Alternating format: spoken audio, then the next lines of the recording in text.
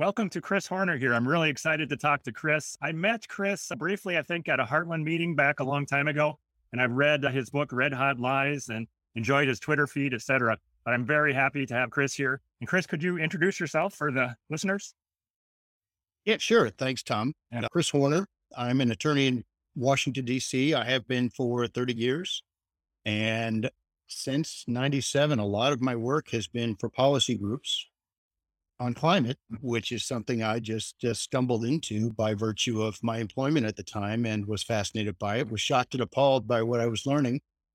And it's a long drawn out story, but I like to ask you, how in the world did you get to be a global warming guy? Do the kids still say global warming? How did you get to be a climate guy? They either say climate change or Catherine Hayhoe says global weirding now. And that's not really catching on, I don't think. That's having a second life. Al Gore is the one who introduced global weirding. Oh, okay. Very long time ago.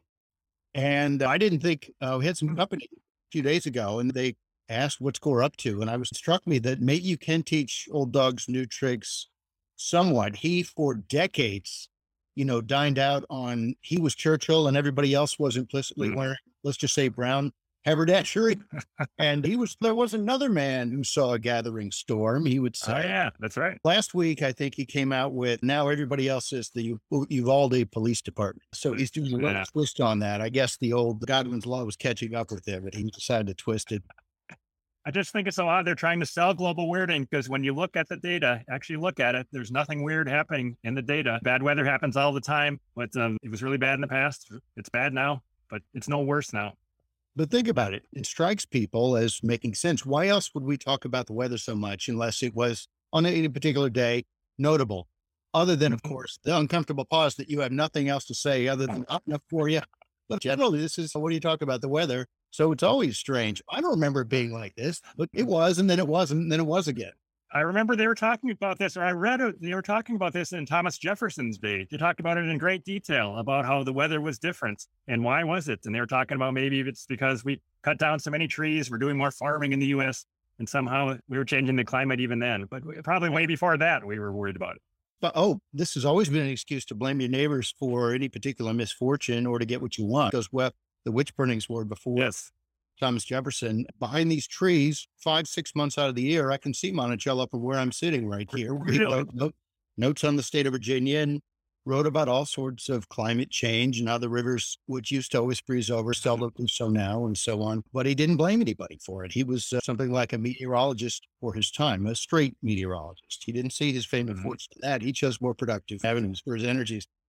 Interesting. You mentioned that they burned 50,000 witches. That's the number I read when the weather was bad back in the day. And in an attempt to, I guess it worked and the weather got better after that. And the Aztecs, weren't they, when there were droughts and things, didn't they try human sacrifice to make the crops grow better because of the drought? Something about that. If I recall correctly, that was one of several excuses for doing what they want to do, but that's a perfect segue into climate policy because you'll notice that everything that's demanded is pretty much what's been demanded in the name of everything. And is again in the name of other things, like COVID or whatever. It just happens to be what we've always wanted.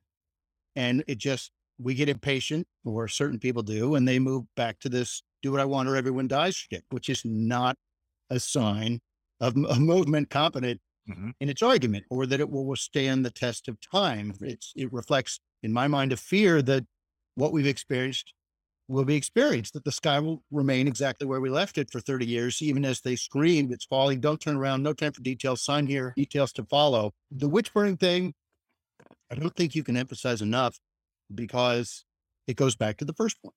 Climate changes. That's why I don't like this. Well, climate change is a hoax. Climate changes. Yes. Always has. Yeah. Always will. If it didn't, okay, that might be newsworthy. Film at 11. The wealthiest societies have always adapted best. Those that burned witches or SUVs adapted less well. That's how you deal with the changing climate. Alex Epstein of the Moral Case for Fossil Fuels and so on makes great points. We haven't turned a safe climate and made it dangerous with high, reliable, affordable energy. We've turned a dangerous climate into a much safer climate. You just look at the actual deaths from weather, or depending on the weather, it's climate. It's people use it as a shorthand when they say climate change is a hoax. I see that on Twitter all the time, those exact words. And I know what they mean, but I wish they wouldn't say it that way. They said catastrophic human caused climate change is a hoax. Then I'm with them. But yeah, the catastrophism. And look, instead of weirding, I'm surprised they're moving off of climate crisis, because climate crisis has really worked its way into the lexicon. So I'm surprised they would try to rebrand. Yeah. That's great. But climate crisis has really, it's the shorthand. You see so many politicians, pressure group activists, media. It's the classic begging the question, because at least you'll see it in the media all the time, because the climate crisis, this, that, the other. But wait, can we get back to that crisis business? You're assuming it and everything else follows, but you can't establish that. That's why all the scare tactics, that's why all of the tactics that should lead people to be like you, your story, which I read online, should lead people to be like you. Wait a minute. This smells fishy. You're trying to cancel anybody who disagrees with you and make sure others don't hear it. It's dangerous, those words. It's violence, those words. Wait a minute. Those words frighten you. I get it. Why? I'm going to look. Yeah. And maybe I should mention then how I did look into the climate change thing back in the day. So some other people have heard this story, but I started out in the bird watching world in 2005. There was a ivory-billed woodpecker rediscovery that was announced. It was just a huge deal in the bird watching world. People got so worked up about it that when they heard that on public radio, they pulled off on the side of the road and they wept with joy because it was so great, because it was a huge rediscovery. But I checked into that, and a bunch of other bird watchers checked into it. And it was amazing how flimsy that evidence was. Even though they had 17 authors on a peer-reviewed paper, it was supposed to be truth, but it wasn't, because all they had is some flimsy sightings, and they heard some sounds in the woods. And one of their pieces of evidence was a ivory-billed woodpecker photo that was 6 pixels. Totally. They blew it up, and they had 6 black and white pixels in the right pattern. That was supposed to be an ivory-billed woodpecker. And I think it's mind-blowing that modern day people thought 6 pixels was enough to establish that the woodpecker was there.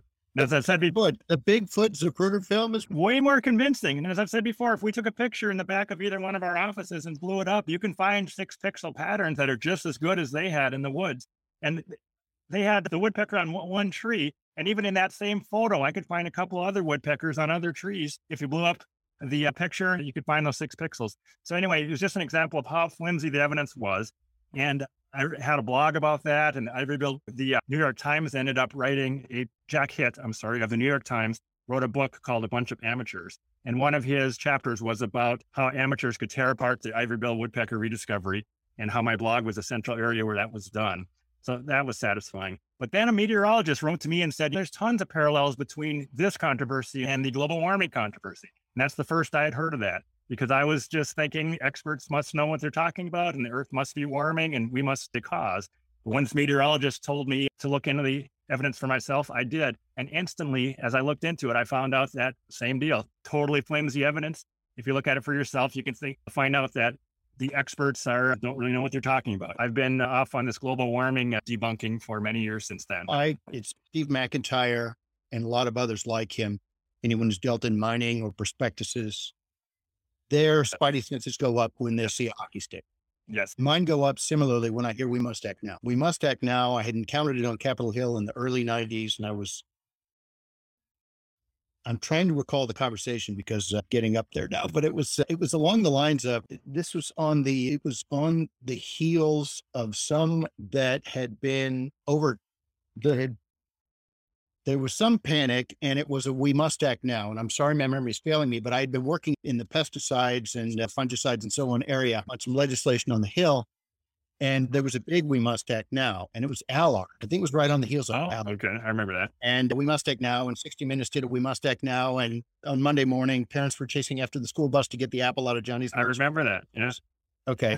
And then and we were dealing with a We Must Act Now on the heels of it. And it was like, because the time's not our friend on this one. And so when I started hearing, I wasn't working on climate. I was, as I like to say, innocently practicing law in DC. And then I went in-house as a non-lawyer for a company which was everybody's favorite energy company at the time. The governor of Texas, where they were headquartered, had a nickname for Kenny Boy, the CEO, and they were Bill and Al's favorite energy company.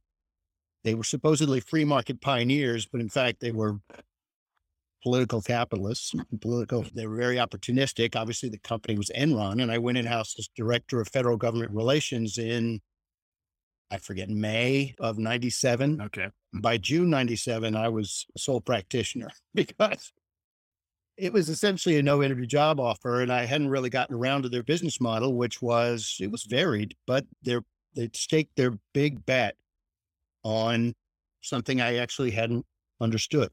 Okay. I was a fully grown man, but I didn't understand rent seeking and Baptists and bootleggers. And they combine them both. So this was, if you've got, I guess the easy one is windmills, but let's say guardrails. You think you make guardrails or you galvanize. And so you work with lawmakers to make sure that every road, in the name of, rhymes with children, and there's a public safety interest, in the name of the children, we need to make sure that every road is covered entirely with guardrails, 3 layers deep, so on. That would be rent seeking. And that was Enron's game, but with windmills and gas. The world's biggest gas pipeline outside of Gazprom. And they had just bought the world's largest wind company, Zonde, Enron, and now GE Wind. Okay. And they bought it on the cheap because it's not economic. Yes. And Ken Lay was very good at working with friends in government to add value to things he bought. And his idea was to add value to his gas pipe, space on which would be even more valuable. Okay. And his windmills, make people buy my stuff. Also should be a red flag when they come hand in hand to the White House and say, as they just did again last week with Manchin, Yes. Yeah. unless you make people buy my stuff or give me a preference or go after my competition or give me this bag of money, why, I won't exist. And unfortunately, the answer from the politicians is never, then don't exist. It's because when that bag of money, that preference, the coercion, or the going after kneecapping your opposition ends, you're going to be back here saying, okay, even when they do this, but I'm an infant industry like wind. I was just commercialized in the 80s. It was the 1880s, but I just came online in the 80s. You got to help me out. I've been living in the taxpayer's basement since the 70s. But yeah, unless you do this, I won't exist. Does anybody at this point get offended when they then say, isn't it time we began investing in? Wait. Give me all those bags of money back. And then we can play your game about, isn't it time we began investing in? So that was Enron's game. Rent seeking. BP had the solar panels. They had hired a PR firm to turn them into a sunburst company. Beyond Petroleum. And if you look at the annual report, no, not the other. Okay. But it was a Baptist and bootleggers group. And I found myself in a meeting room of a law firm that's now bankrupt with a who's who, Union of Concerned Scientists and all, in the spring of 97, discussing how to get the U.S. involved in a global warming treaty. And I'm seated next to a guy from an industry trade association, and I leaned over asking what we were doing with people who so quite clearly are committed to putting you out of business, trying to play this game. After all, they couldn't be thinking, oh, they'd never go all the way. Politicians are adults. They're controlling. Dogs don't slip leashes. And then he smiled. Yeah, I know. It was about how to get the Paris Treaty. Okay. Again, I raised some questions. My boss really didn't like that, and I was soon gone. But very soon thereafter, Sir John Brown from BP and Kenny Boyd had a meeting in the Oval Office with the president and the vice president.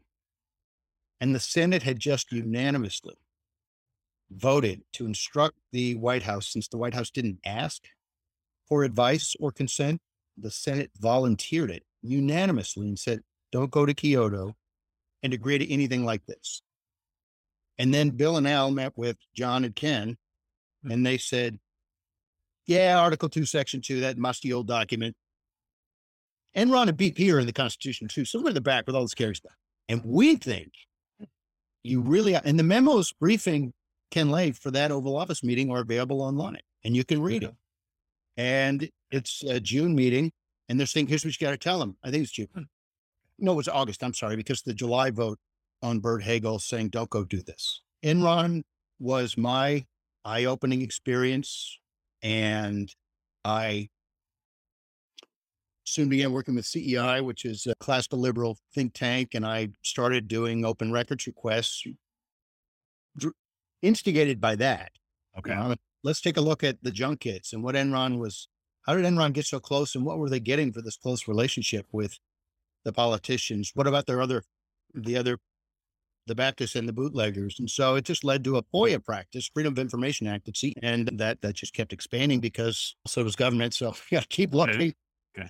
And so over the years, we had some important revelations, the false identity of the EPA administrator, Richard Windsor, who was really Lisa Jackson. I'd like to hear a lot more about that if you can talk about it, or maybe Yeah. if you can, I'd like to hear that story. Yeah. I wrote a book, one of the ones behind me. So I started writing books Okay. in 2000, I think 5.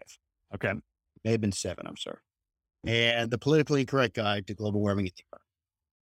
And then after that was Red Hot Lies, which remains my favorite. Yes, I love it. So that's a very fun book, in my opinion. Every time it's still good, a lot of fun. And I thank Mark Morano every time I see him because he was working up on the Hill at the time, sending out these daily compilations. And I would spend from 9 to noon every day just going through all these things Mark was circulating. He's invaluable. He remains invaluable. But at the time, he was really helping me pull together. And it became a book of look at from the totalitarian impulse. Why do they need to make sure that no one hears the other side, to what it is they're really asking for, how the IPCC works, harmonizing the underlying work with the summary that was written with Greenpeace and so on. Like, what? Don't you have that back there? And it moved on to, I wrote a book, Power Grab, and then The Liberal War on Transparency, which was a FOIA book.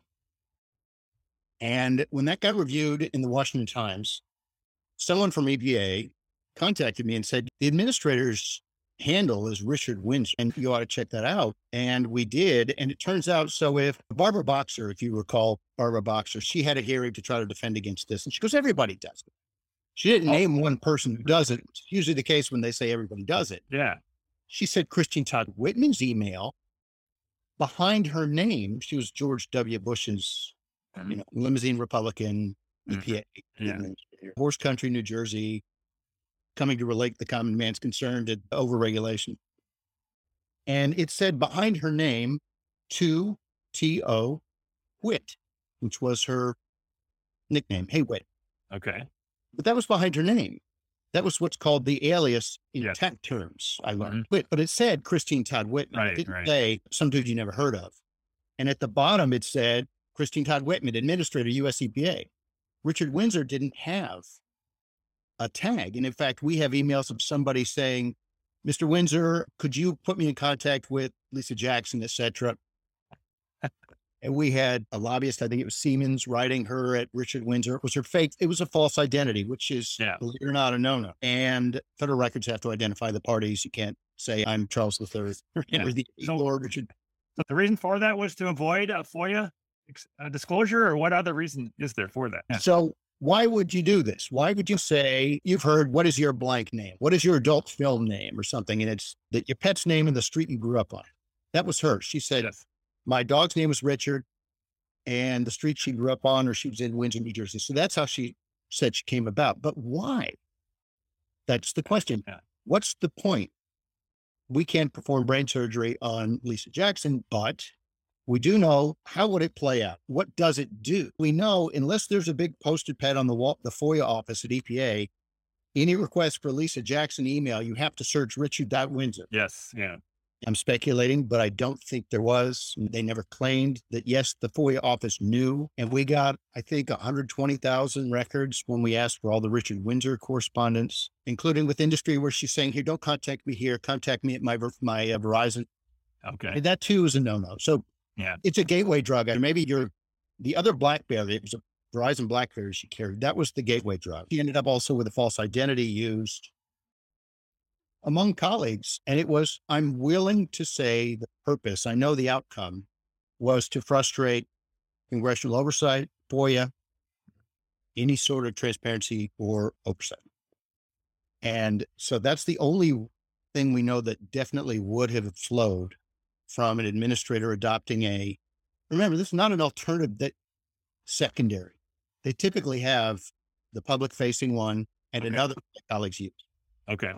This is a false identity. Yes. Richard Windsor was not a person at EPA. And the sole reasonable conclusion for this was to mislead, to avoid scrutiny. So that was a problem. And that got attention. And it turned out the Associated Press, to their credit, took a look and found that a bunch of these folks were doing it.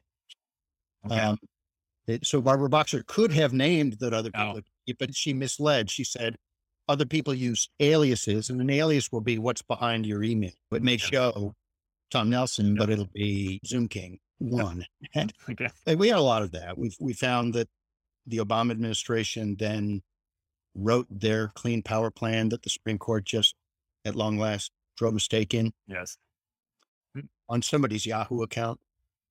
And he gave the pen, in essence, this lawyer at EPA gave the pen to Green Groups at his Yahoo account. And we went to the same law school. I'm speculating because he's a lawyer. When he left, he looked at the departure form and he saw, I swear, I'm not taking anything with me. No records. And you can't have the entire blueprint for the Clean Power Plan and how you let the Greens write it on your Yahoo account when the law says if you're stuck on a desert island and you only have access to Lisa Jackson's Verizon or your Yahoo, you can use it, but you have to then forward copies of all of it. So on his way out, he dumped an enormous history of the Clean Power Plan into the EPA system. Okay. And we got that and presented it to the DC Circuit in an amicus brief. So I found those very productive. They were instructive, whether or not you, and many people clearly disagreed that it was proper for the public to use open records laws to potentially frustrate, but anyway, educate the public on how these institutions are being used, if those institutions are being used in a way that the journalistic class likes. Okay, I know a particular reporter with a particular New York daily newspaper who told a colleague of mine that I was just as bad as, I forget, somebody was stealing things. Okay. Because by using FOIA to expose the Michael Bloomberg planting lawyers and state attorneys general's office, Okay. because he really liked what they were doing. But again, there's this sense that FOIA was written by them. The Washington Post wrote an editorial on May Day of sometime in the 90s, I think, about me, because I was involved in litigation trying to get ClimateGate records from the University of Virginia. Now, you have to understand the public service involved here. ClimateGate happens. Oh, that's out of context. It's thoroughly misrepresenting it. Okay, we would like to see the context. No, anyway, there's a law that says we can see it. And when we pressed that, the Washington Post wrote an editorial saying, and you should see the title of his books. He wants to access public records. I don't think so. They actually said, look at these book titles. Now, this is not the right kind of person to access public records. And a university we recently beat in court this spring also tried that. Bad people. These are the wrong kind of people to see public records. There's absolutely no indication that there's a good person test or worldview test in these laws. It was about good governance, but apparently good governance means it's do what I want or everyone dies. Good governance means letting me do what I want. And if you start looking, well, we're going to have to come out after you. And that they do. So are there a lot of other people that you know of that are using FOIA? You are the FOIA king, right? Aren't you? Or Politico said master of FOIA. yeah, there you go. I thought was a stretch.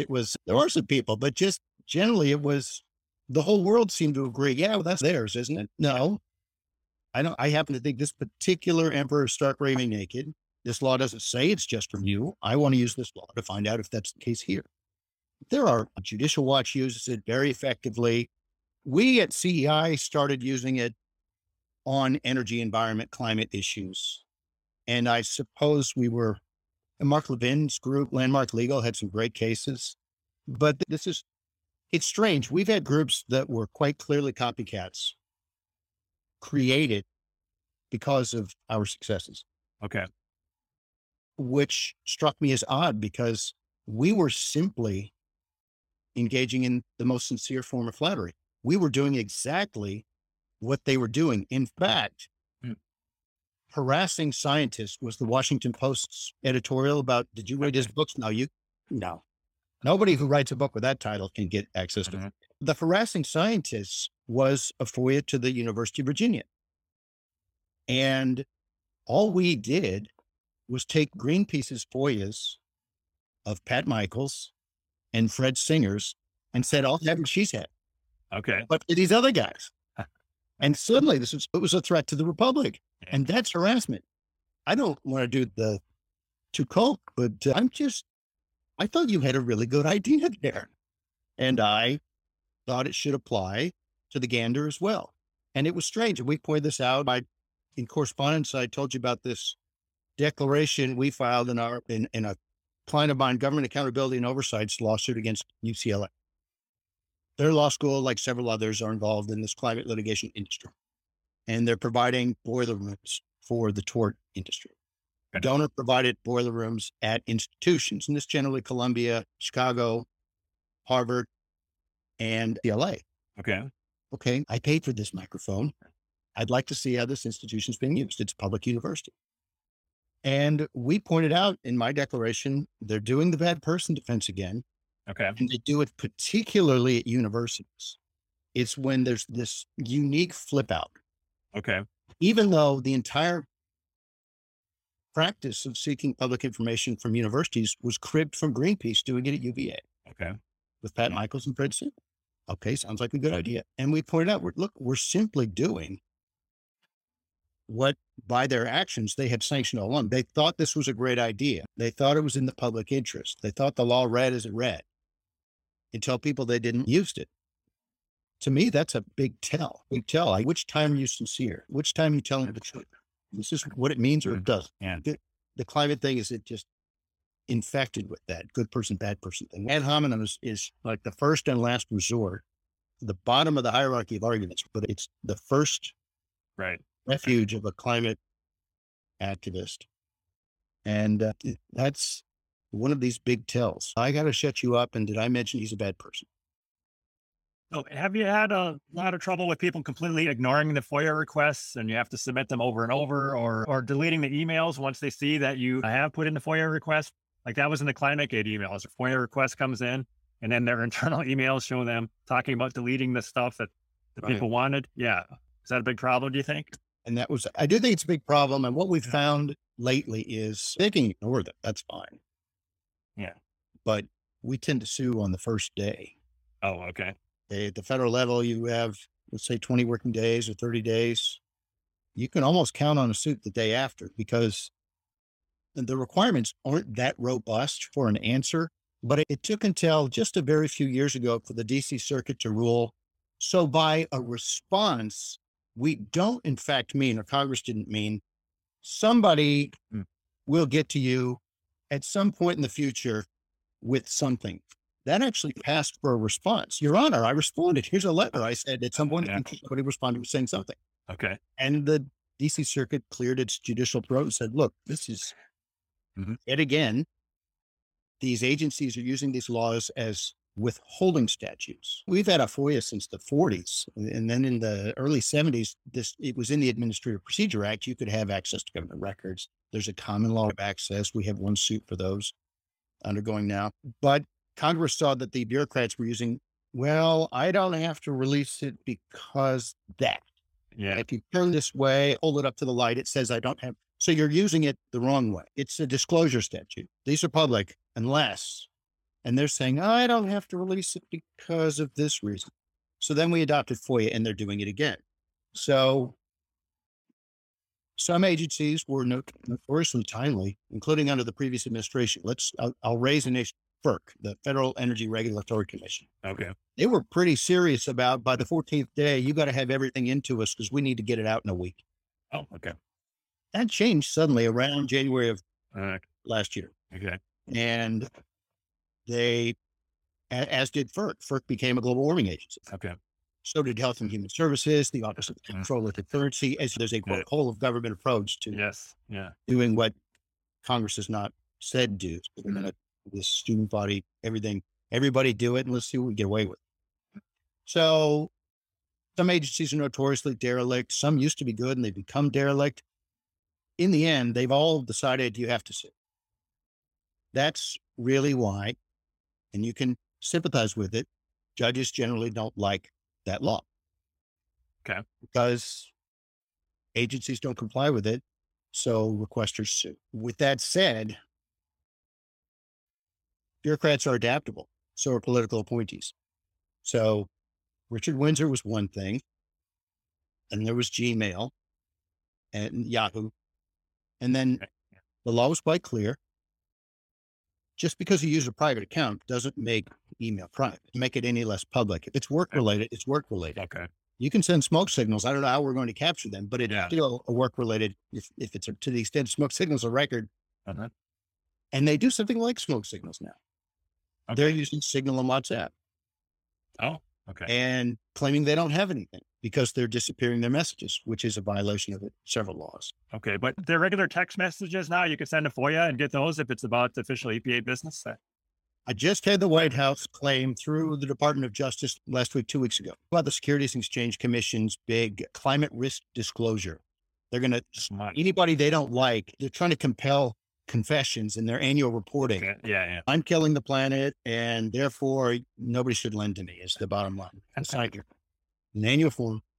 And so on behalf of a couple of clients, we have requests for records like that from FERC, SEC, and so on. And it turns out SEC officials use Signal. There's just this violation, once again, in violation of the laws of probabilities, like all the climate scandals and so on. In violation of the laws of probabilities, for some reason, political appointees at FERC all just downloaded the Signal app. I'm sorry, WhatsApp at FERC and Signal at SEC. It's just one of these things. It's just, they just sense it. And they don't text each other about it. Okay. They just all happen to have Signal, Signal at SEC, WhatsApp at FERC, and then it goes on. White House climate advisors like Signal. Okay. It's not that hard to find some things out. Yeah. And it's perfectly fine to download that, but you have to. What's the point of an encrypted app that you're not sending to the offices the law requires? What's the point of Richard Windsor? Right. But the law is clear, and the law has caught up. The theory remains the same. When Mitt Romney was found as governor to have used a private email account, nobody doubted that those were state records. I'm trying to figure out what changed. Okay. So text messages 2 weeks ago, as I was saying, the SEC through the DOJ told us, yes, we have 10 text messages between our Commissioner A, the chairman, and either these 3 White House climate officials or Janet Yellen, the Treasury Secretary. Okay. We have 10, but we're copping to 10, but they're all privileged in full. So the name, yeah. The date, yeah, that too. The colon between, but no, it isn't. It is, okay, this is a stolen tactic. Okay. And then we had 184.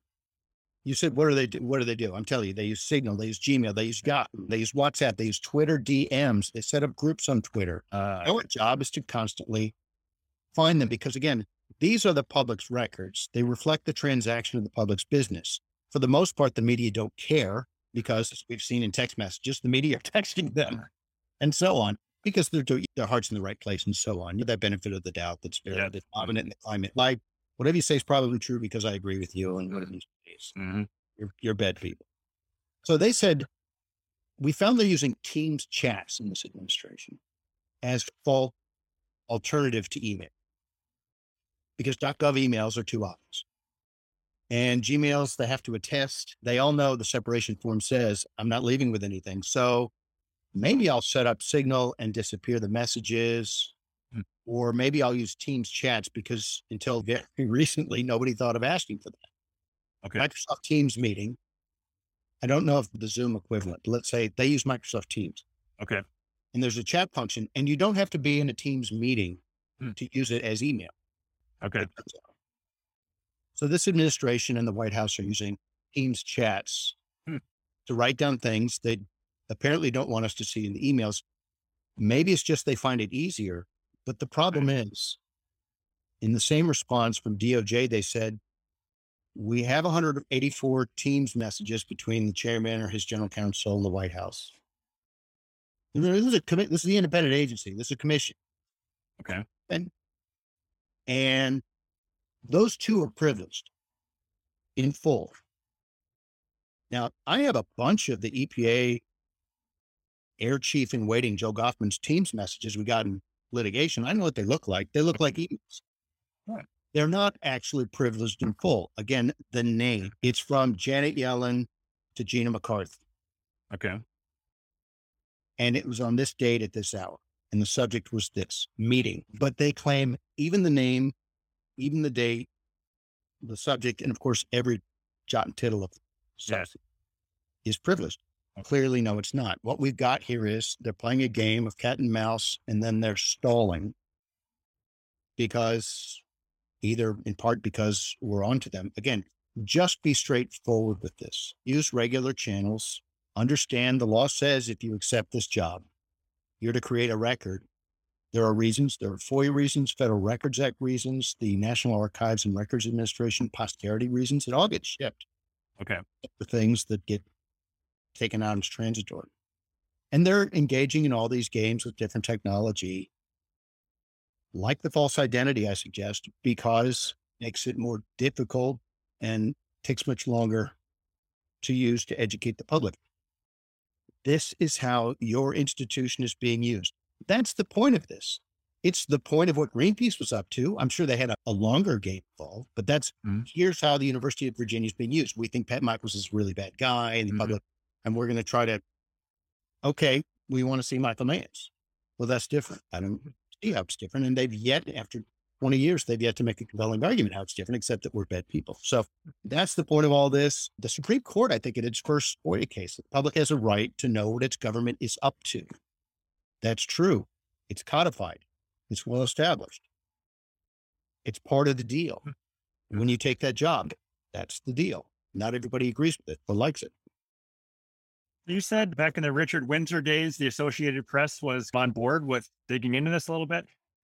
Was that the good old days in the mainstream media, or nowadays, are they as willing to dig into that stuff? Or anything against the global warming narrative at all? I'm not seeing it myself.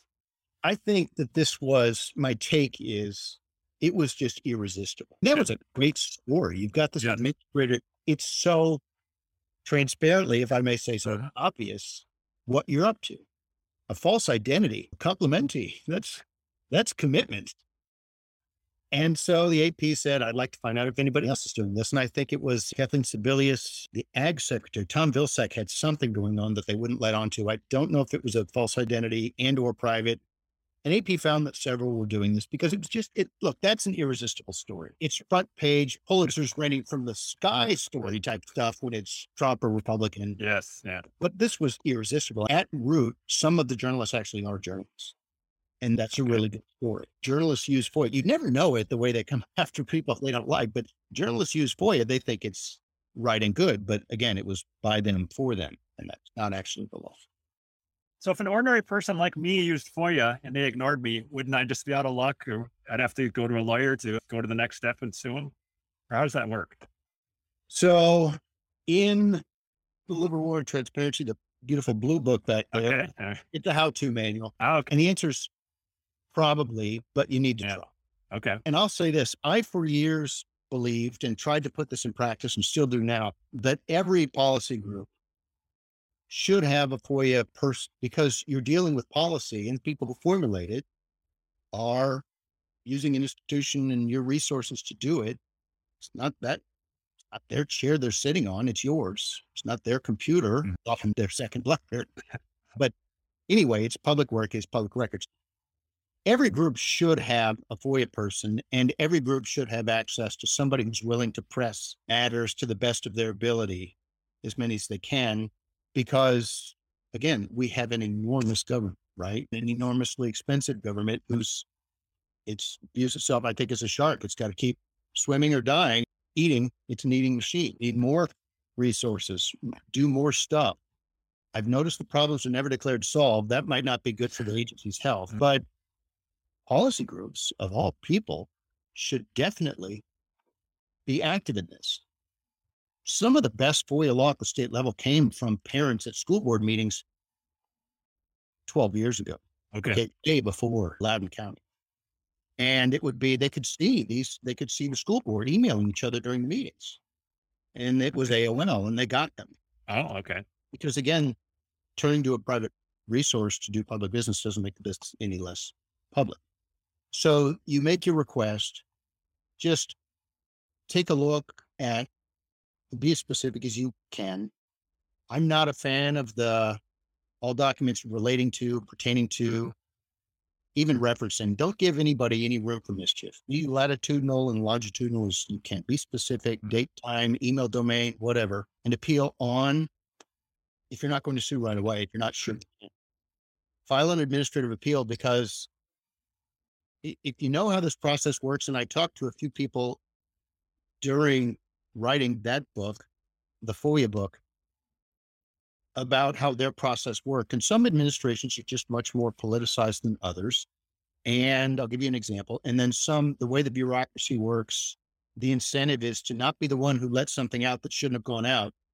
So you just take a paint roller and you over withhold, because you're not going to be the one stuck in a windowless office without a phone because you let out Richard Woodson or you found out about it. Okay. And then you let the appellate officer say, no, that's not it. So you do need to appeal. Okay. You can sue right away.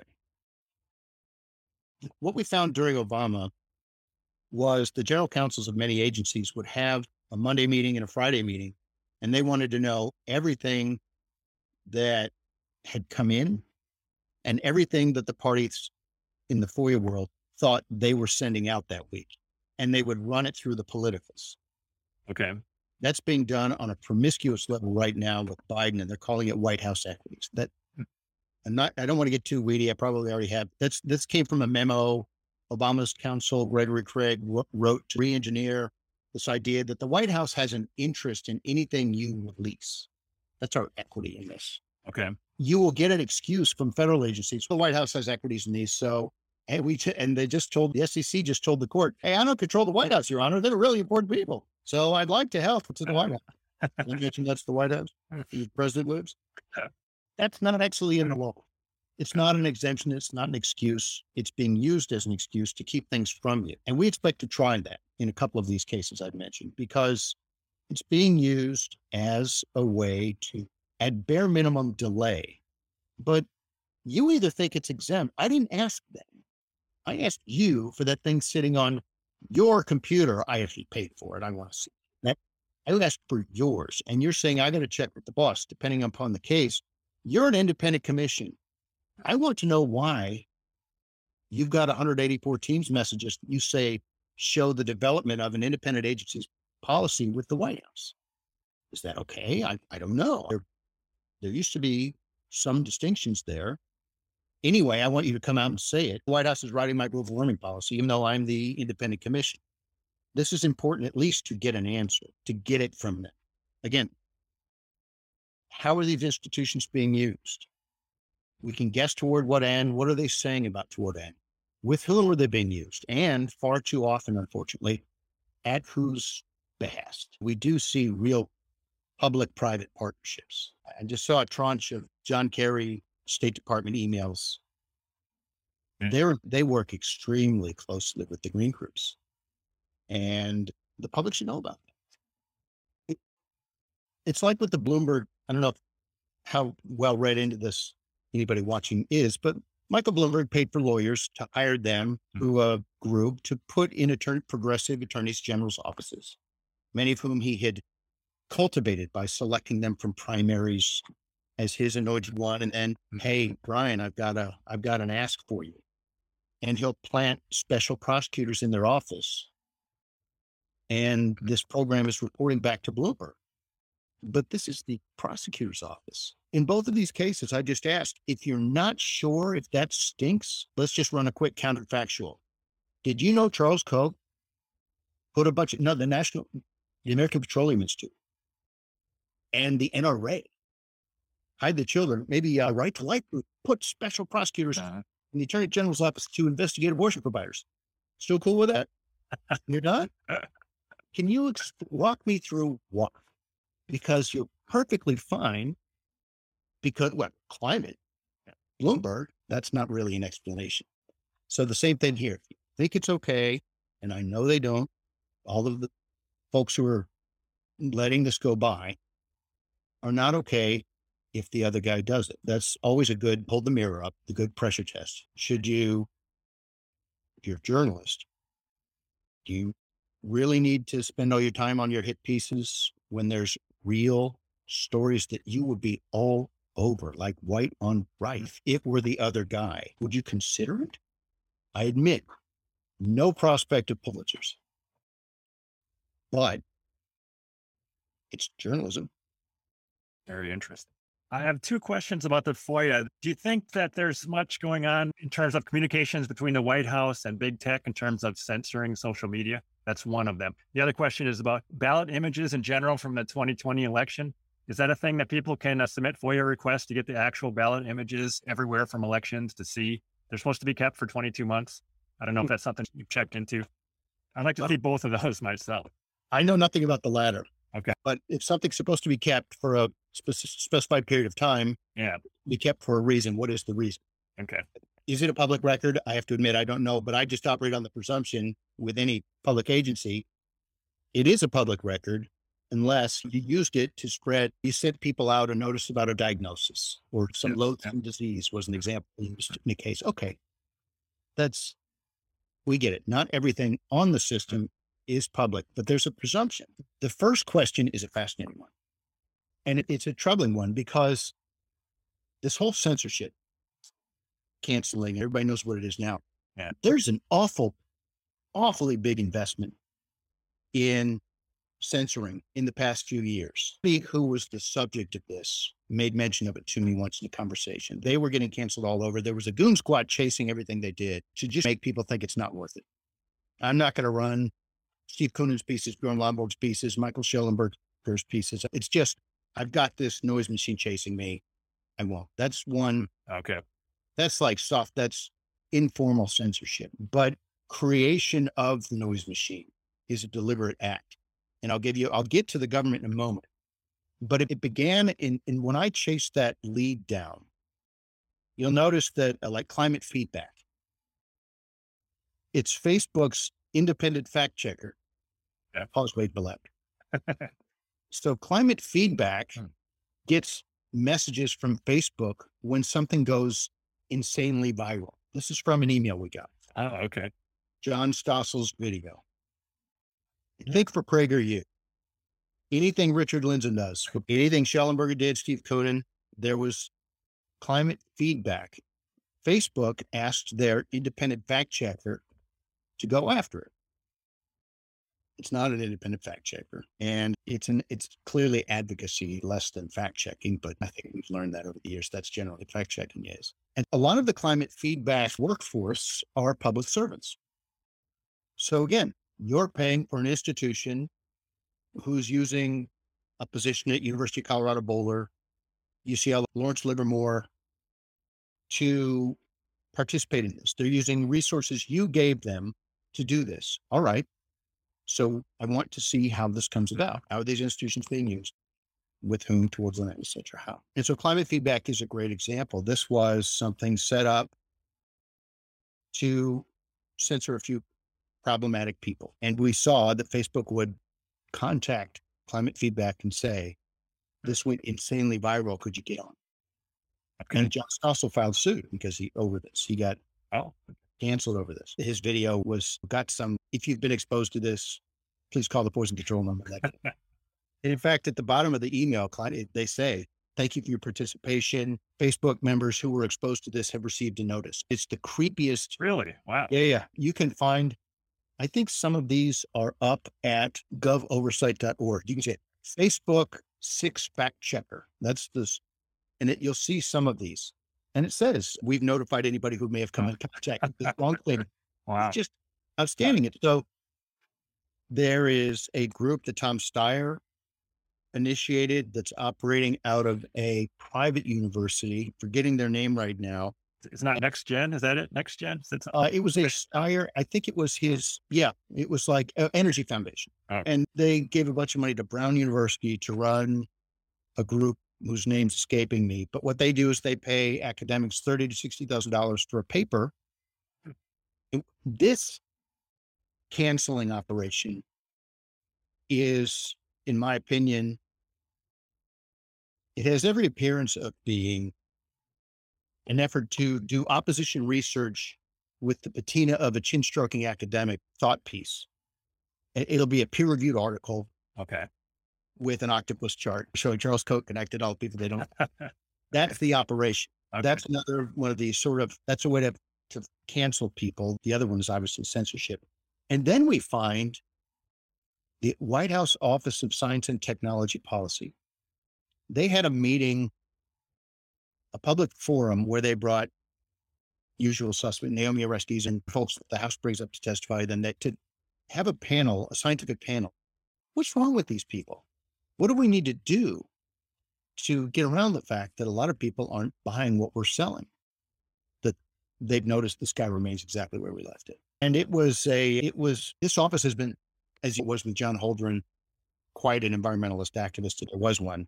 No, I'm just spitballing here about sterilizing the population through the water supply. I'm just throwing it out there for discussion. I never promoted it. I'm just saying, let's talk about it. He was talking about an ice-free Arctic in winter, he said. I don't know if you remember that, but yeah. Someone might check. He said a lot of things. Yeah, I know. And OSTP has returned to those roots. This is an interesting one. Jane Lubchenco is the deputy director. The director got chased out because he was mean to people.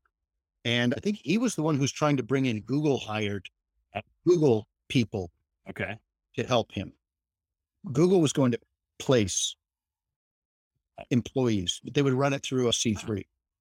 Okay. And it got some pickup, and he decided to spend more time with his family and so on.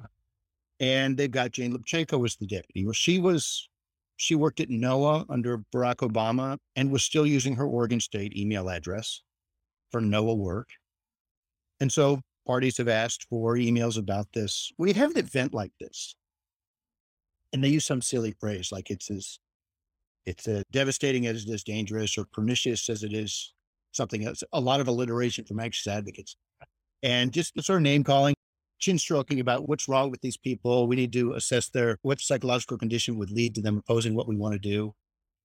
And that was a sign of, okay, your office is, you may have lost the plot. Again, you're the Office of Science and Technology Policy, but I know everything you want is, so you're the party of science.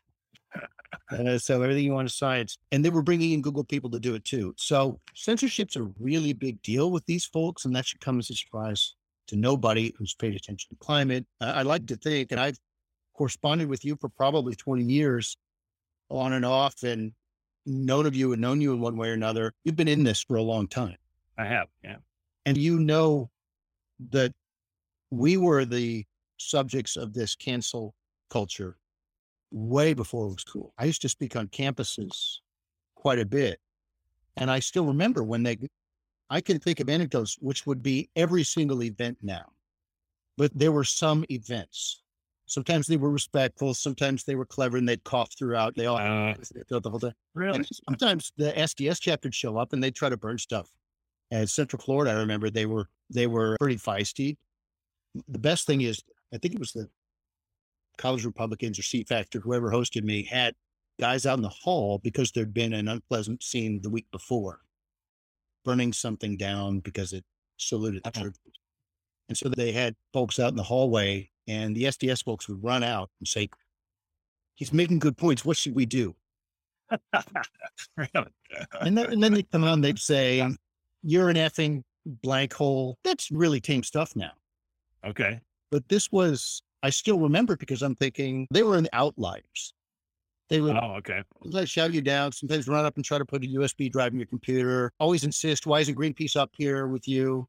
Okay. They always share their stage with us. So that wasn't we get opportunities all the time. What I thought was these kids are pretty fired up is now a really tame day.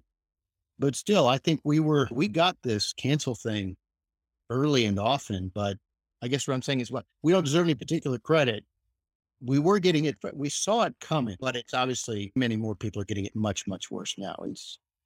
This was a canary in the coal mine, the way they treated dissenters on the climate agenda, who came to the issue like you did. Now, shouldn't you listen to this guy who came to the issue like Anthony Watts did, and who came to the issue like I did, which was, wait a minute, what? It's a profit game. I had no idea. Industry working with the Greens, can they do that? That's a Steve Martin reference there to profit deal. Yeah. But yeah, I've talked to lots of skeptics, and it seems very typical that they started out as casual believers and then looked into the evidence. Very common that they were believers first, then unbelievers. Lomborg is a great example. Yeah. And he's been treated so awfully. Really, Yes. Yeah. Yes. Yeah. physical assault is too much. All right. You can shout people down and cough when they're speaking, but he was a sign. These guys are, I'll tell you one other sign. University of North Carolina, Charlotte, gave a talk to a student club there, and the faculty advisor to the environmental club came and just he behaved like a jackass to the point the kids came up to me afterward and apologized for their faculty advisor's behavior. Oh, okay. Yeah. So we know where it's coming from. This is this erosion of the willingness to engage in, we must destroy our democracy to save it and so on. This was coming Yeah. from faculty, I think, all along. That example stood out. Faculty advisor, some Yeah. students, one student told me he was being penalized because the teacher told him, "Oh, you're that Chris Horner guy." So again, Okay. we didn't see it coming. And only in Yeah. thinking aloud in hindsight, I'm realizing, yeah, it's the indoctrination.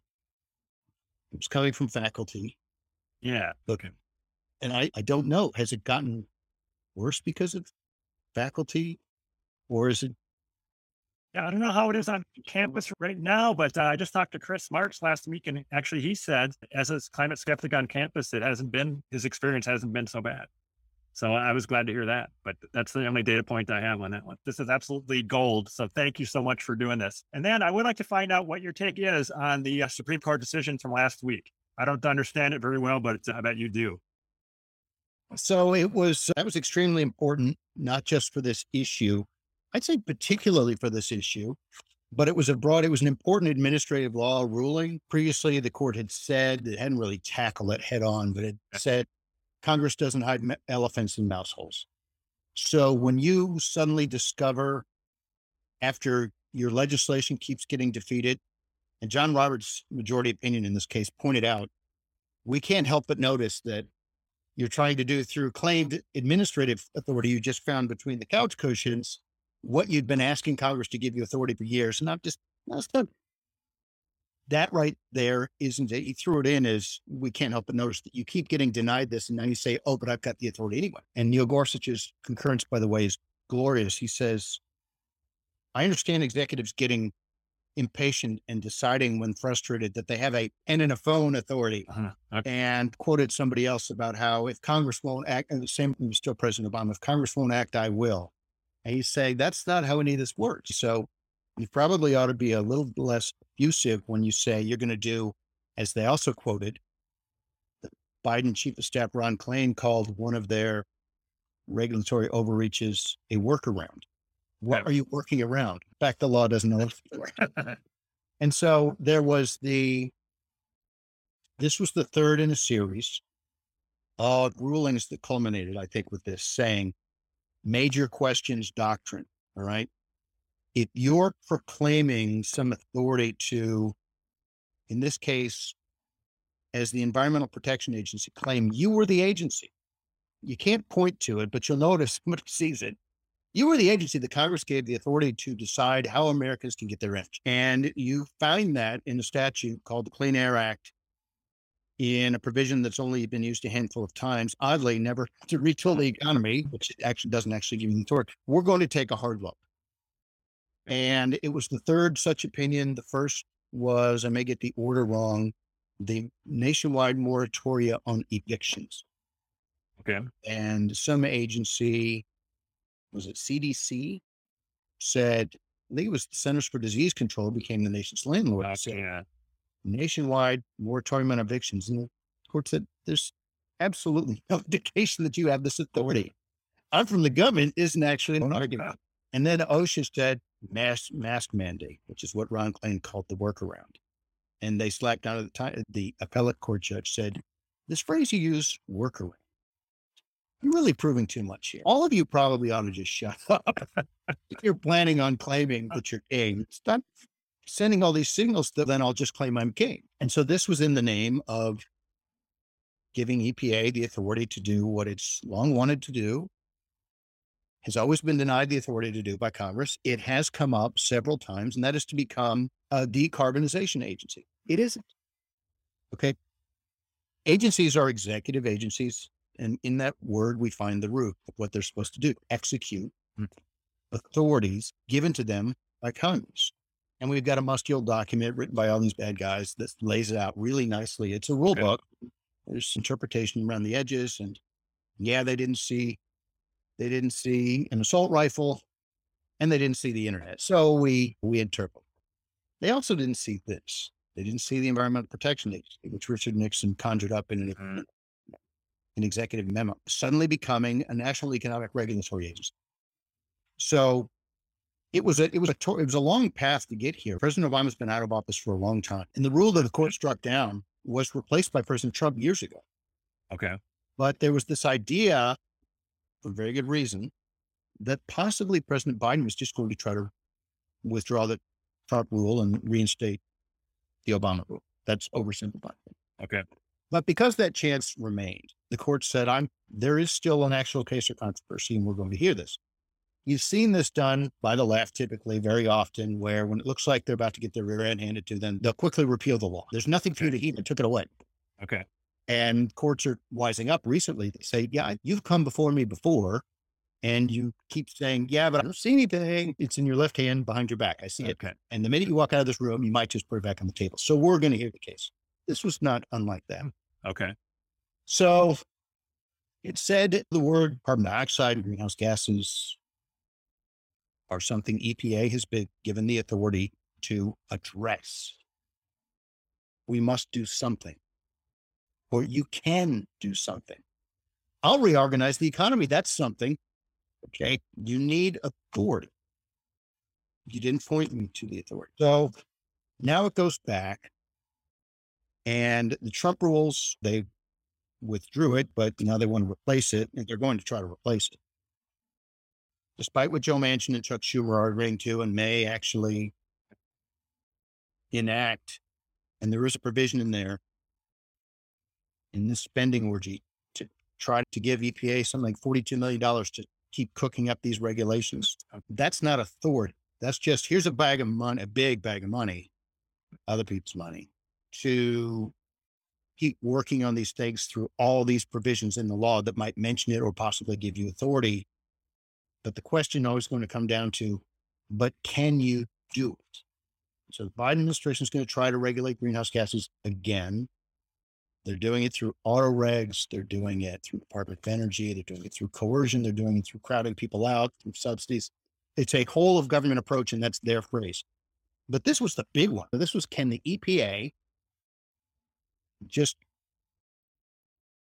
coerce, I won't say force, coerce you onto this stuff that things that work some of the time don't replace things that work all the time. And that's this fatal flaw in this thing. I'm going to replace this with that, but that doesn't replace this. It's an expensive redundancy. You still need the stuff that works all the time. Germany's on line one. You still need the stuff that works all the time to back up your sun catchers and your pinning wheels. You still need the stuff that works all the time. If you, as the public deep down does, want the lights to be on all the time, hospitals to be running all the time, to not be rationing, you can add these things, and we are doing it, and it's destabilizing the grid. And there seems little doubt about that. We're now facing threats of blackouts, just like in the winter, we had threats of blackouts, and it wasn't fossil failed. It was your destabilizing system with things that no one really expected. In the winter, they said, no one really expected the windmills to work during the winter. So how we didn't fail. Okay. Yeah, but we still need the stuff that works there. And we need a little more because things always happen and there will be maintenance. Like France got all these nukes down for maintenance. Bad time. You need a lot of additional capacity because things happen, but particularly when you add these redundancies and you have to balance them. So EPA was just trying to force that through brute regulatory force. And they'd never been given the authority. That's the very long meandering. The courts shut it down. Now what? Okay. And all I can say is personnel are policy. The guy who designed nominally, I told you how the Clean Power Plan really came about. It was the guy with the Yahoo account working with a Clean Air Act group. Forget their name. They were based out of Maine. And, but the guy in charge was named Joe Goffman. He was the nominal architect, the guy who did the whiteboard video for Obama Biden. Okay. And then he went to Harvard, where he was lauded as the law whisperer. What did that mean? He teaches old laws to learn new tricks. Okay. That's why he was just brought into EPA to regulate greenhouse gases. What did the Supreme Court just say? You don't teach old laws new tricks Okay.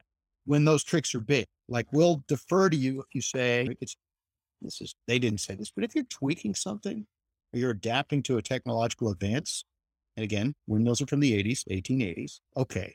But when you're claiming this big new body of authority, that's why Mr. Goffman's there. And I'll give you a particular hobby horse of mine right now. I filed an amicus brief on behalf of a group, Energy Policy Advocates, in the DC Circuit on this. Using state Freedom of Information Act laws, we found that Joe Goffman was a consigliere to these progressive state AGs. Okay. And when New York would want to find a back door to impose the greenhouse gas agenda, they called the law whisperer. And we know this. And then he was brought in-house to do it. But we got his ethics documents, and nowhere does he mention that relationship with these AGs. Okay. We think he should have, in part because he should recuse himself from this. Unfortunately, he didn't recuse because he didn't mention it, and he's the guy in charge of deciding whether he was right the whole time when he was the other guy. It's a long story, but that's actually how the Obama administration did this too. They brought in an outside activist at EPA to decide if she'd been right all along when she was litigating this Massachusetts versus EPA 5-4 monstrosity that led us to this situation. So Joe Goffman's in charge. He's got a Senate vote coming up. It was just delayed because they couldn't get all the Democrats there, which indicates the Republicans aren't going to help them out with this one. So Goffman's a problematic nominee because he was consulting with and is the guy who has to decide whether EPA should settle with, just think sue and settle, a bunch of progressive AGs who sued EPA saying they should do this. Okay. Just picture if you and you want to do something and you ask me if it's how to do it, and I give you the solution. And then I go into the DeSantis administration and you sue the DeSantis administration to do it. And I go, more in sorrow than anger. I think Mr. Nelson's right. That's what's going on here. Okay. And so it's odd, but it's documented in emails. And these AGs led by New York filed suit the day before Biden's inauguration in state of New York et al. Versus EPA. So Trump couldn't even answer the lawsuit. There was this one. It was very clever. It had been designed months before, but they waited until the day before his session. Okay. So there's no way Trump's EPA could answer it. And now Joe Biden's EPA, led by the guy who came up with the idea, keeps stroking his chin, wondering if maybe these AGs have a point. It should never have gotten to this. You should not have the person in charge who was involved in deciding how to get these schemes rolling. He should recuse himself. The Wall Street Journal distilled our 25-page brief in a brilliant 800-word editorial called Biden's Backdoor Climate Plan. Okay. It was last March, but man, did they nail it. They laid it out. So by hook or by crook, I'm sure you didn't think they were going to give up, and they're not going to give up. And I suspect the plan is to not go through the front door. The plan is to go through the back door, which the Supreme Court just said, we're getting a little tired of you going through the back door. Okay. All right. There wasn't even a back door. You got out a chainsaw and said, I came in through this hole. And we're saying you can't do that. And they're going to impose the global warming agenda through EPA through an ozone standard. Argument is warming causes ground level ozone. CO2 causes warming. Therefore, you can meet your ozone standard by reducing CO2. They can't get the Clean Air Act to be a CO2 reduction mechanism. So they're bootstrapping it in, going through the back door, and they're saying, you can reduce ozone, or because I'll say you're reducing ozone if you impose greenhouse gas regulations, we'll accept your state plan. Again, it's extraordinarily complex. It's also convoluted. I'm oversimplifying, but that's the plan. And I say the journal did a better job in 800 words than we did in 25 pages, but we had emails to cite and lots of things where it was very clever. And it was a long march mentality, which the Greens definitely have. They reached out to former Obama Biden people, who put them in touch with the network of former EPA people, who said, here's how we think you can do it. And instead of conducting science, they said, the IPCC is going to come out with a new report, just adopt it as yours. Sounds familiar. Okay. They laid it out in a PowerPoint. And then the guy who was behind this went in-house to decide whether or not this was a good idea. I think I know the answer, but they won't tell the court. This is probably too inside already, but I think they've been waiting to do this until they found out how the Supreme Court will rule. Okay. All right.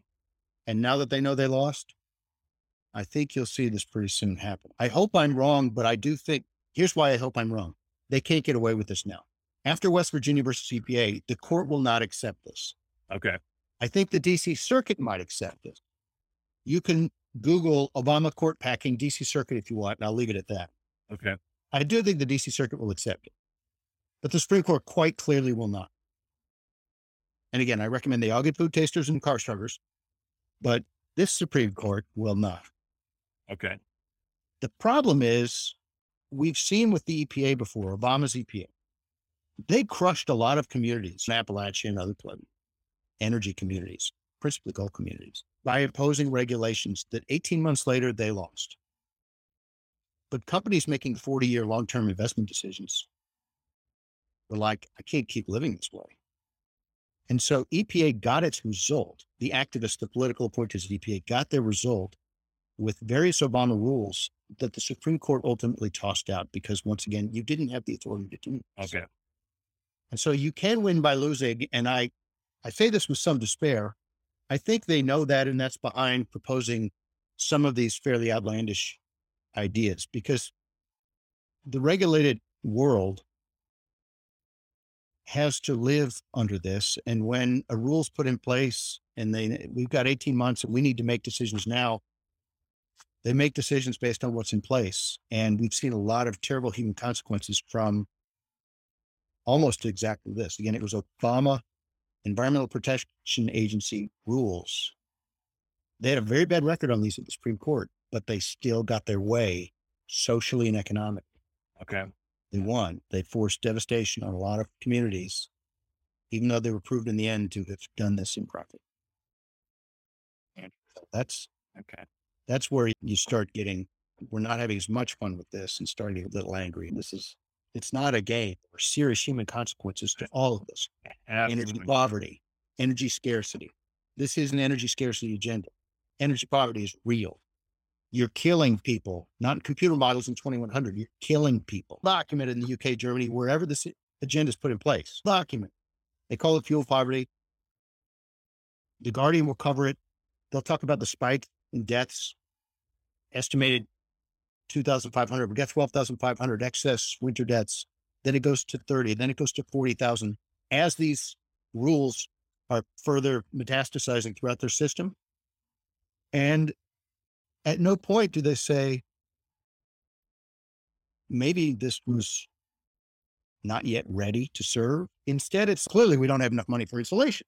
That's why all these seniors are dying of hypothermia. No, you're pricing energy out of their reach. You knew you were doing this. Now they're dying a lot. The most vulnerable. Why are they the most vulnerable? Because they don't have anybody. You can see there are these heartbreaking stories. Why did social services leave these seniors to die? Is one of them I've used. Okay, they didn't have family to check on it. Those are the people these policies kill. And all we hear from the people who promoted them as they thunder about this increase in fuel poverty deaths is you're not spending enough on insulation. Now, wait a minute. This should not be that hard. I'm trying to remember I think it was Joe DelJoe, right? Yes. Yeah. Joe introduced me to the book, Why Prophecies Fail. The term cognitive dissonance was invented. Okay. There have always been doomsday cults, right? This just happens to be one of them. Yes. And an author in the 50s followed a Chicago housewife who had a cult. They were expecting the spaceship to land and it didn't. And with all these cults, they ran inside, redid their numbers, and came out saying, don't worry, we're all going to die. No, I forgot to carry the one. We're all on track. Mm-hmm. And they came up with the term, Leon Festinger, I think was the author's name, cognitive dissonance. It takes, cognitive or not, the dissonance involved in reporting on these deaths and completely missing what's going on is jaw-dropping. Do you think it's coming to a head now, though, when we're seeing what's going on in Sri Lanka and the Netherlands as they're choking off their supplies of food and fuel? It's becoming all too real, I think, right now, more than ever in the last 20 years. Seems like it to me. Those are other people. Yes. Yeah. environmental is always about other people. Whenever you hear them say people need to this, they're talking about other people. There are too many other people, but they don't say it. Too many people on this planet. All right, go first. After you. No, I show some leadership, damn it. So all these other people, faraway places of whom we know very little. Netherlands isn't that far away. And it does seem to be spreading, but I'll tell you, just as an example, my wife's from Denmark. She showed me a Danish headline 3 days ago. If the elections were held in 3 weeks, what would you vote on? First was healthcare. It is state-run health. Okay. Second is climate. Really? Okay. Third is the economy.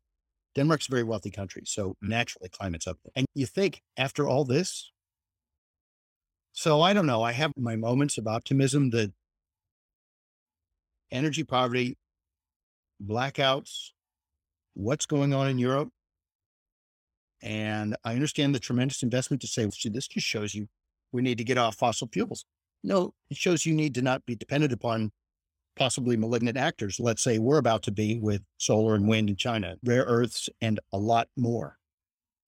You need to not do stupid things like that, like we warned about with Germany for years. Mostly Germany, but I mean, we've seen Obama gave a speech over and over about, look at Spain. If you want to know how this is going to work out, look at Spain. No, it's bueno. And so we stopped giving that speech. And he said, then that got busted as you can only sell so many windmills to so many people, and you still need to at least bring the stuff in from the fields to burn because you want the lights on. I saw one report that said we seem unable to learn. I'm sorry to interrupt. So I don't know. I want to be optimistic, but okay. I was just going to say, I saw one report that said that firewood that would go for 90 euros in Germany recently was like 500 euros because people are terrified they're not going to be able to heat their houses this winter if there's not enough natural gas. So I don't know. Could be a cold winter over there. Look, if not now, when? With all of this, we certainly ought to learn the lesson. But if you read the general narrative, it just shows you need to get off fossil fuels. That's not what this shows at all.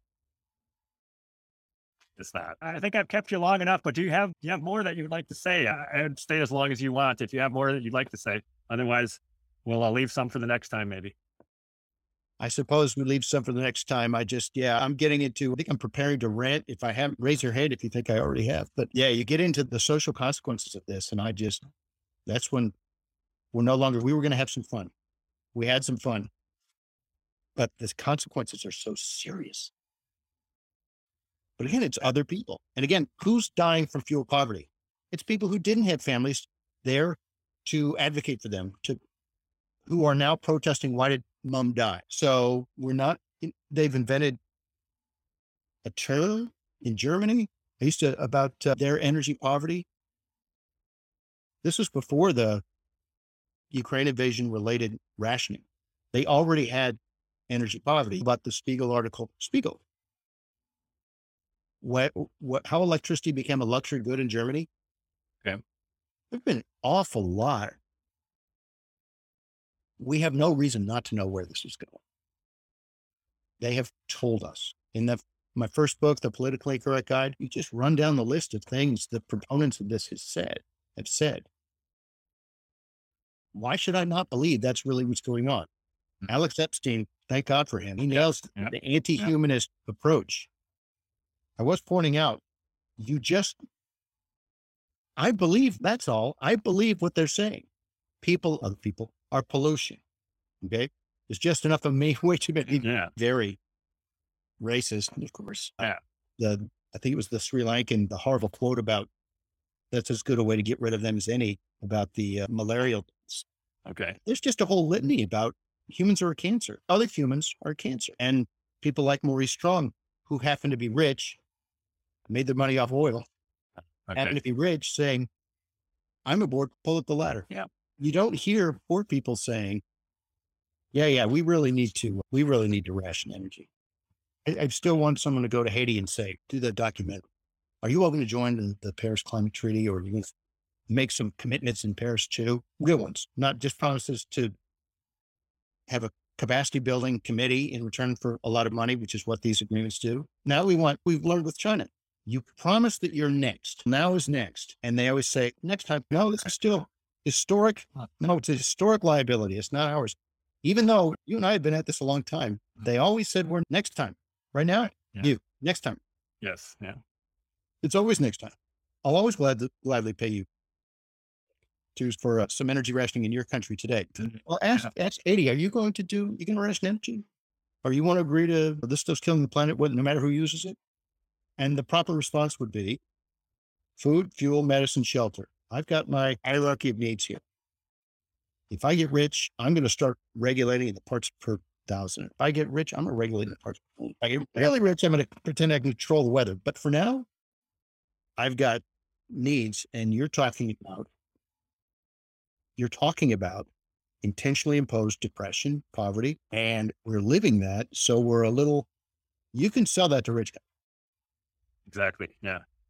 There's a lot of effort to rebrand this as an effort that it isn't. This is a wealthy white Western obsession. Absolutely. I don't know if you saw it. There was just an interview that came out with Jordan Peterson and Michael Yon. It was just came out, and Michael Yon has been traveling all around, and he thinks that there's going to be a lot of starvation worldwide in the next year or two. He blames a lot of it on the green utopia, cracking down on the farmers and on the fuel. And the poor people are going to obviously get hurt worst. He says that people that are right on the edge, if food becomes twice as expensive and fuel becomes way more expensive, those people are going to really be struggling. I hope he's not right, but he makes a good case that starvation's coming. I don't know. I hope not. It seems like it. I saw some warnings from EU bureaucrats who are fully invested in the agenda. This was a defensive one. It wasn't saying hold enough, standing thwart of this madness. They were saying, if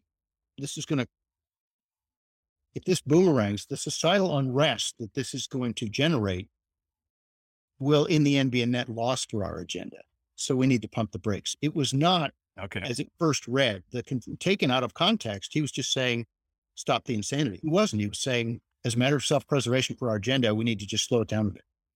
Because there is this, I'm disclosing this, consider the utter recklessness of believing you can replace things that work all the time with things that work some of the time by just yelling batteries and walking on. Yes. And yeah. Ignoring experience time again. And then Obama gives these speeches pointing to Spain and Germany over and over. Well, he gets busted and he just stops giving the speech. Yeah. But he still keeps pushing the policies. At some point, I brought in some European parliamentarians. They weren't from the EU Parliament. They were from Italy. To a congressman from Virginia's office early in the Obama administration to explain what was going on with their greenhouse gas rationing scheme. And they began explaining. They were parliamentarians who'd done this, and now they're saying, look, we want you to not go down this road. This turns out to be, you got to watch it. And this congressman who was defeated that next election held up his hand. It was the most imperious, arrogant. He goes, wait, that enough? He goes, it's too soon. It's too soon for you to be saying this, because it was the opposite of confirmation bias. He didn't want to hear it. If all those red arrows were green arrows, it wouldn't have been too soon. He's like saying, we met our Kyoto target 30 years earlier. No, I know, because no. We met it. So there has been the recklessness of the policymaking class here. I don't want to be them when we need Nuremberg style trials and everybody's a climate criminal. But this really is borderline criminal negligence. How do you ignore? You just glibly say, it will do this, and we're ready to do that. And you're greedy, you'll figure it out is probably the best way to consider what they're saying. When, again, there are physics, there are issues here. You can't just yell batteries and walk on. People are dying. Anyway. All right. Yeah. So CO2-induced bad weather is not going to kill anybody, but bad climate policy will kill people, I think. Much more to fear from climate policy.